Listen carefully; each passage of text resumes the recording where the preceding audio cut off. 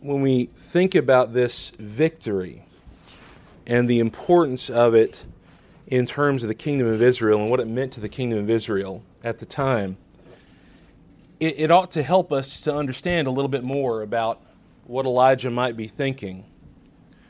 In 1 Kings 18, verse 36, remember they assembled on Mount Carmel, and they had the prophets of Baal and the prophets of Ashtaroth, and they assembled everybody together, and the showdown was, okay, who's God? Who's the one who is actually providing the rain for the crops? Who is the one who is actually sustaining us? And who ought we to believe? And remember Elijah asking them, how long shall you halt between two opinions? And then we recognize in verse 36, go ahead and read in verse 36 in 1 Kings 18. It came to pass at the time of the offering of the evening sacrifice that Elijah the prophet came near and said, Lord God of Abraham, Isaac, and Israel, let it be known this day that you are God in Israel, and I am your servant, that I have done all these things at your word. Hear me, O Lord, hear me, that this people may know that you are the Lord God, and that you have turned their hearts back to you again. Then the fire of the Lord fell and consumed the burnt sacrifice, and the wood, and the stones, and the dust, and it licked up the water that was in the trench. And when all the people saw it, they fell on their faces, and they said, The Lord, He is God. The Lord, He is God. And Elijah said to them, Seize the prophets of Baal. Do not let one of them escape. So they seized them. Elijah brought them down to the brook Kishon and executed them there.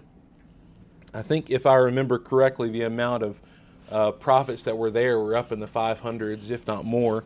I think close to that, especially if you count the prophets of Ashtaroth. Huge victory for God's people. And when we consider this and think about all this time that the other prophets put into what they did, and the focus they put into what they did that came to nothing, and then what Elijah did in one prayer brought down the showing of God, the God making it clear to everybody what was happening. I think sometimes when we read these passages, we think about, wow, we're so impressed by that. But what does Elijah do directly after? In chapter 19 and verse 1, Ahab told Jezebel all that Elijah had done, also how he had executed all the prophets with the sword.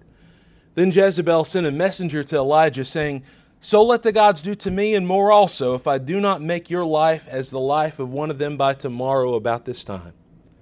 When he saw that, he arose and ran for his life, and went to Beersheba, which belongs to Judah, and left his servant there. But he himself went a day's journey into the wilderness, and came and sat down under a broom tree, and he prayed that he might die, and said, It is enough. Now, Lord, take my life, for I am no better than my fathers. Then as he lay and slept under the broom tree, suddenly an angel touched him, and said to him, Arise and eat. Then he looked. There by his head was a cake baked on coals and a jar of water. So he ate and drank and lay down again. The angel of the Lord came back the second time and touched him and said, Arise and eat, because the journey is too great for you. So he arose and ate and drank, and he went in the strength of that food 40 days and 40 nights as far as Horeb, the mountain of God. And there he went into a cave and spent the night in that place. And behold, the word of the Lord came to him. And he said to him, What are you doing here, Elijah? So he said, I have been very zealous for the Lord God of hosts. For the children of Israel have forsaken your covenant, torn down your altars, and killed your prophets with the sword. I alone am left, and they seek to take my life. Then he said, Go out and stand on the mountain before the Lord. And behold, the Lord passed by, and a great and strong wind tore into the mountains and broke the rocks in pieces before the Lord. But the Lord was not in the wind. And after the wind, an earthquake. But the Lord was not in the earthquake. And after the earthquake, a fire. But the Lord was not in the fire. And after the fire, a still small voice. So it was when Elijah heard it that he wrapped his face in his mantle and went out and stood in the entrance of the cave. Suddenly a voice came to him and said, "What are you doing here, Elijah?" And he said, "I have been very zealous for the Lord God of hosts, because the children of Israel have forsaken your covenant, torn down your altars, and killed your prophets with the sword. I alone am left, and they seek to take my life." Then the Lord said to him, "Go, return on your way to the wilderness of Damascus, and when you arrive, anoint Hazael as king over Syria. Also you shall anoint Jehu the son of Nimshi as king over Israel, and Elisha the son of Shaphat of Abel-Meholah you will anoint as prophet in your place.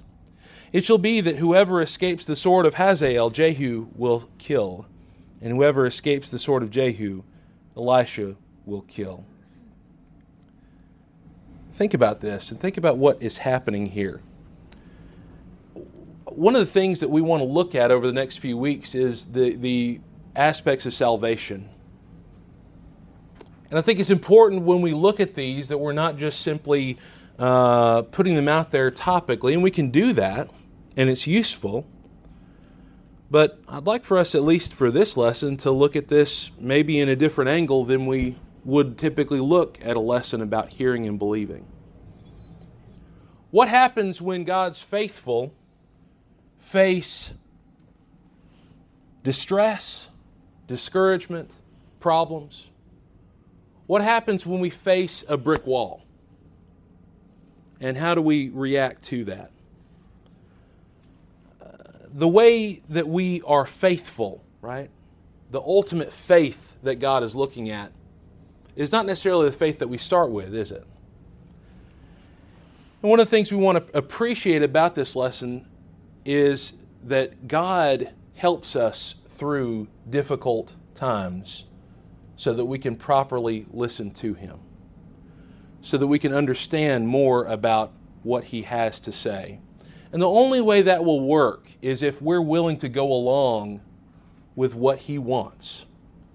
The only way that will work is if we are willing and able to truly listen to Him and then act upon that truth whereby we can have the faith that God wants us to have. What's going on here? First of all, we see a retreat in the first 3 verses. And my question here, Elijah's victory rings hollow at the threats of Jezebel. It doesn't seem like he is focusing completely on the victory, but he's concerned for his life. Was he hoping for a mass change in the kingdom of Israel? Was he hoping that this event would turn things around and that finally maybe Israel, the northern kingdom, would be faithful to Jehovah? Maybe he was looking for that. He may well have hoped for that mass change. But Jezebel's threat, as empty and hollow as it is, nevertheless seems to greatly intimidate and trouble him, and so he runs for his life. Many times we face retreat. You think about the disciples. What were they told? When they were going through towns and they were told, whatever town doesn't receive you, dust your feet off. Kick the dust of your feet upon them as a testimony to them and move on. That retreat was not failure, was it, on their part? And I would suggest that what Elijah is doing here in itself is not failure. Because he just had this great victory with God. And let's recognize that he's human, just like we're human. There are times when we face times of distress and discouragement. And there are some times where we may need to retreat and regroup.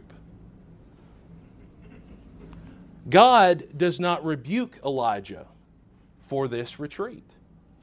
In fact, He sustains him and helps him.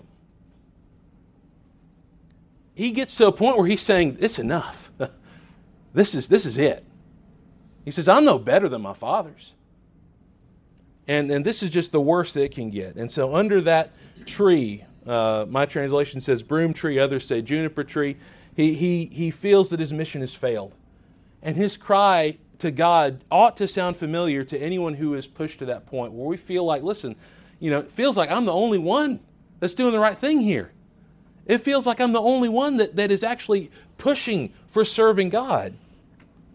But God's care begins almost immediately. I would suggest that this could prove that Elijah's despair is not sin. Does God give direct supernatural help to those who are not faithful? Does He help sustain people who are allied against Him? I think He blesses people providentially that way. But this is direct supernatural help. And even if He directly supernaturally helps people, we recognize in the Bible many good people of faith in the Scriptures despair in moments such as this. You think about Moses, think about Job, and you think about Jesus. We even read about Him in the garden this morning. If we think, brothers and sisters, if we think that despair is sin, then our Savior was not sinless. He got to the point in that garden where He's saying, listen, anything else, any other possibility, nevertheless. And that's the distinguishing factor. And that's why I say that despair by itself is not sin. God asked Elijah why he came to this place. And He lists out a number of things that have occurred, even in the face of God's great victory. He believes that He alone stands for the Lord, that no one else is doing so. In his perspective, all is lost, and the great change that possibility he might have hoped to see will not occur. And we know through Bible history that it won't. That the kingdom of Israel will never be faithful to God. And so what does all this mean? Well, he sustains him. He gives him food. He gives him help. And then, I believe He begins to teach him. In verse 11, He tells him to go out and stand on the mountain before the Lord. And we see these different things happening. The Lord passed by. And the wind tears into the mountain. But we recognize from the text the Lord is not in the wind. The Lord's not present there. That's not where He is. The Lord, an earthquake shakes the mountain, but the Lord's not in the earthquake. A fire comes by. Some scholars have suggested maybe this was a lightning strike, but the Lord is not in the fire. All these amazing big events of nature that man is so quick to attribute to, the God of that must be in there. The God of fire must have caused that. The God of the earth must have done that. The God of wind must have done that. And that's what Elijah had been fighting against. That's what Elijah had been combating. Wasn't it? But this still small voice follows afterward. And I would suggest that that is representative of the true work of God. Sometimes God's work is huge and life-changing. Sometimes in the Bible we see the Red Sea parting. We see huge events happening in the history of the nation of Israel. We have this great victory at Mount Carmel, but other times God's power and His work is quiet and unassuming. Almost to the point that you're going to miss it if you're not looking for it. In either case, God's work is powerful and effective, and we must believe that. There's a note of application here. We're going to have some more application later on. But the quiet, determined, and focused work of a local congregation of saints, we need to appreciate that. We might not have Mount Carmel events all the time, if ever. We might not have big events where it seems like good things can happen. We hope for those. But most of this is the steady, consistent work that we have to do, that God has given us. And we have to be content to do our part and do it well, and to be responsible with what God has given us, and then we let God work. When Elijah heard it, he covered his face with his mantle, maybe in an effort to protect himself from beholding the face of God. But starting in verse 15, we go from the point where I believe what God is telling Elijah here is that just because this doesn't work out in the way that you want it to, doesn't mean that things are lost. I think that's what He's teaching him. Then He begins to command him, go and return. And this is the model that even people in the world recognize that will help with things such as depression and anxiety and drug abuse and drug addiction, things like that. They note that what you need is to kind of take some time and recharge your batteries, and then refocus yourself, and then go back out there and have more of a discipline and pattern for your life. I mean, that's generally what I find that's happening, the people at the Pines are doing for the clients over there. And so it's interesting that the world arrives, we get back to this point where the world arrives on conclusions that the Bible can already tell us. How great is that? So he tells them to go and return. He's been given food and rest, and now he's tasked with work to do.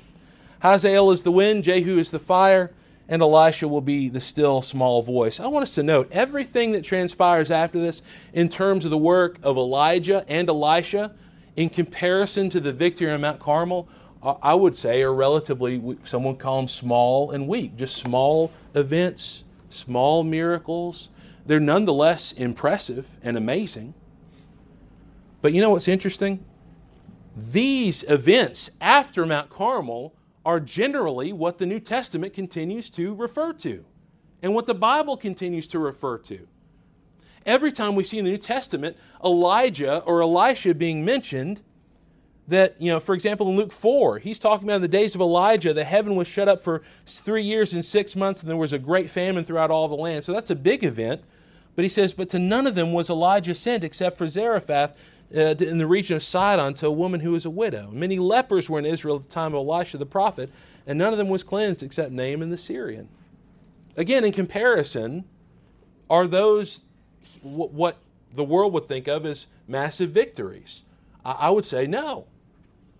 In Malachi 4 and 5, I will send you Elijah the prophet before the coming of the great and dreadful day of the Lord. Jesus talking about John the Baptist in Matthew 11:14. If you're willing to receive it, he is Elijah who is to come. Mentions Elijah again in Matthew 17. Romans 11 and verse 2 mentions this what the Scripture says of Elijah, how he pleads with God against Israel. And then James 5 and verse 17, Elijah was a man with a nature like ours, and he prayed earnestly that it would not rain. It did not rain in the land for 3 years and 6 months. Let's just recognize that this small, quiet work is good and it's just. It's things that we need to appreciate. And thanks to God, this work robs Elijah of wallowing in his despair. It takes away any possibility that Elijah has of saying, well, it's enough, and just continuing in that unhealthy thought process. He tells him and submits to him that he is not alone. He says, I have reserved 7,000 in Israel who have not bowed the knee to Baal. And I want to really question, why didn't God tell Elijah this in the first place? Why didn't God just stop him in the first place? Listen, you're not alone. Stop whining and get back to work. God didn't do that. God says, you take some time and recharge yourself. Hey, here's let me show you something about who I am and what I do. And here's some work for you to do. Oh, and by the way, you're not alone. That's how I read this. Maybe he didn't tell him initially this because in order for Elijah to truly believe what he was to say to him, that Elijah had to be in a mindset where he could truly listen to it. We have people in the world that don't want the Word of God, right? We have people that are hostile against this Word. And because of their hostility, it's not always the same reason, right? You have some people that don't want to listen to this because, maybe they're atheists or agnostics and they just view it as a negative book and they just don't want anything to do with it. Some people will say, well, I believe in God, but this Bible doesn't tell me who He is. So they have this sense where something a little different is going on there. Let's appreciate that it's not just a situation where everyone who doesn't read this book is just completely hopeless. And I know we don't believe that. I know we don't think that. But we need to be careful that we're not just sort of lumping all the people who don't want to read this book, who don't want to listen, in the same place. Just a few things of application as we think about this, and our thoughts will be closed. First of all, don't let fear and distress halt your work in Christ. Don't let discouragement, don't let a disappointing event, don't let that stop you. And I think that's an encouragement that we need to take from this. What will we do in a similar situation? What do we do now when we achieve a major victory and then immediately face a sudden setback? You go back to Jeremiah 12 and verse 1. He says, "Righteous are you, O Lord, when I plead with you, yet let me talk about your judgments. Why does the way of the wicked prosper? Why are those happy who deal so treacherously? You have planted them. Yes, they've taken root. They grow. Yes, they bear fruit. You are near in their mouth, but far from their mind. But you, O Lord, know me. You have seen me, and you have tested my heart toward you. Pull them out like sheep for the slaughter, and prepare them for the day of slaughter." You notice how Jeremiah in that passage, he initially takes issue with God with the situation. This does not look just. This does not look right. But nevertheless, again, I think it gets back in its core to Jesus, where Jesus is saying, I don't want to go through this. And if there's any alternative, let's take it. But nevertheless, your will be done. That's what helps us. That helps us to not stay in those thought processes. This moment only would have become sin, I would suggest, if Elijah had refused God's sustenance, God's message, or God's commands. He is never rebuked for his despair. He's only helped out of it. And so when we despair, don't think it to be sin unless we are purposefully wallowing in our suffering. If we are not willing to get past the thought of how terrible things are, then yes, I think it can get to a point where we are in sin. But if we listen to God and we understand where He's coming from, we don't need to refuse His sustenance, which I would say in our application is the Scriptures, His message, the gospel, or His commands, the way that we are to live as Christians. And so we appreciate that and we see that. But we need to listen to God. We need to hear Him. And we need to be ready to listen to Him. We have many who don't want to read or study their Bibles, and I'll tell you right now, they believe the lie that the world tells us about our inability to properly understand the Scripture.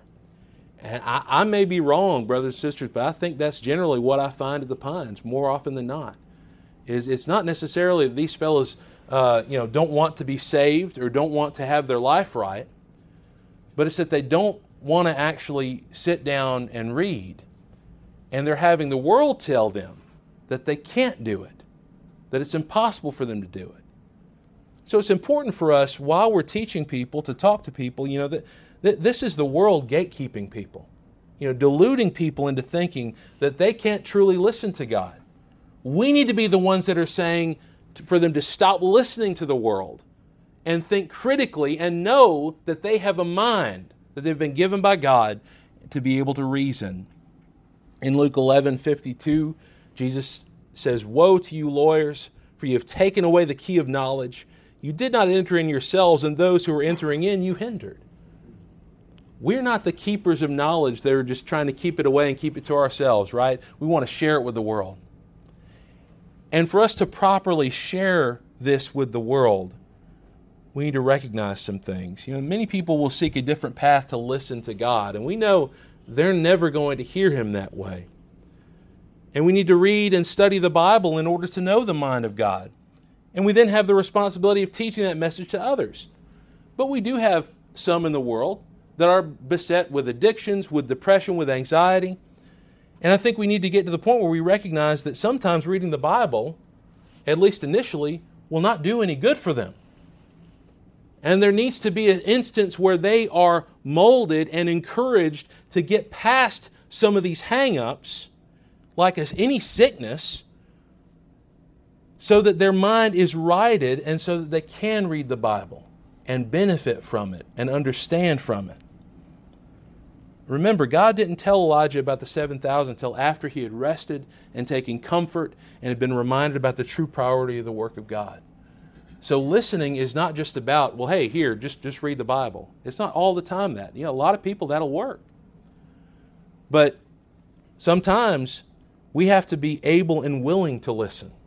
Sometimes we have to get to a point. There was a lady that told me one time that, I just had suffered a major tragedy. And she said at the time, I just don't know that the Bible has the answers for me. And, I I can say that, and I can talk about that in that way, but she was under a whole lot of grief at the time, and I hope that turned around. I hope that she got past that grief. We got to deal with the big things of life and with the distresses of life to push through that so that we can listen to God. When God has given you work to do, well, we need to, sorry, not up to date with my PowerPoint here. When God has given us work to do, we need to believe Him, and we need to do it to the best of our ability.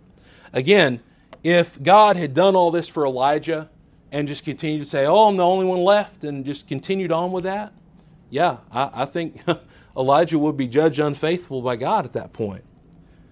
But when God gives us work to do, we go and we do it. We can call upon others who can learn from us or who we can learn from to help us in the work of God. Turn to Matthew 12. Matthew 12. One thing that'll help motivate us as we kind of wrap our thoughts up here, one thing that'll help motivate us in our work together as Christians and our work individually, of course, is the fact that there is a time here. There's a time coming when all this is going to end, when all this is going to stop. And you think about it, only God knows that time. And there's a timer going off somewhere, though, right? In some ways.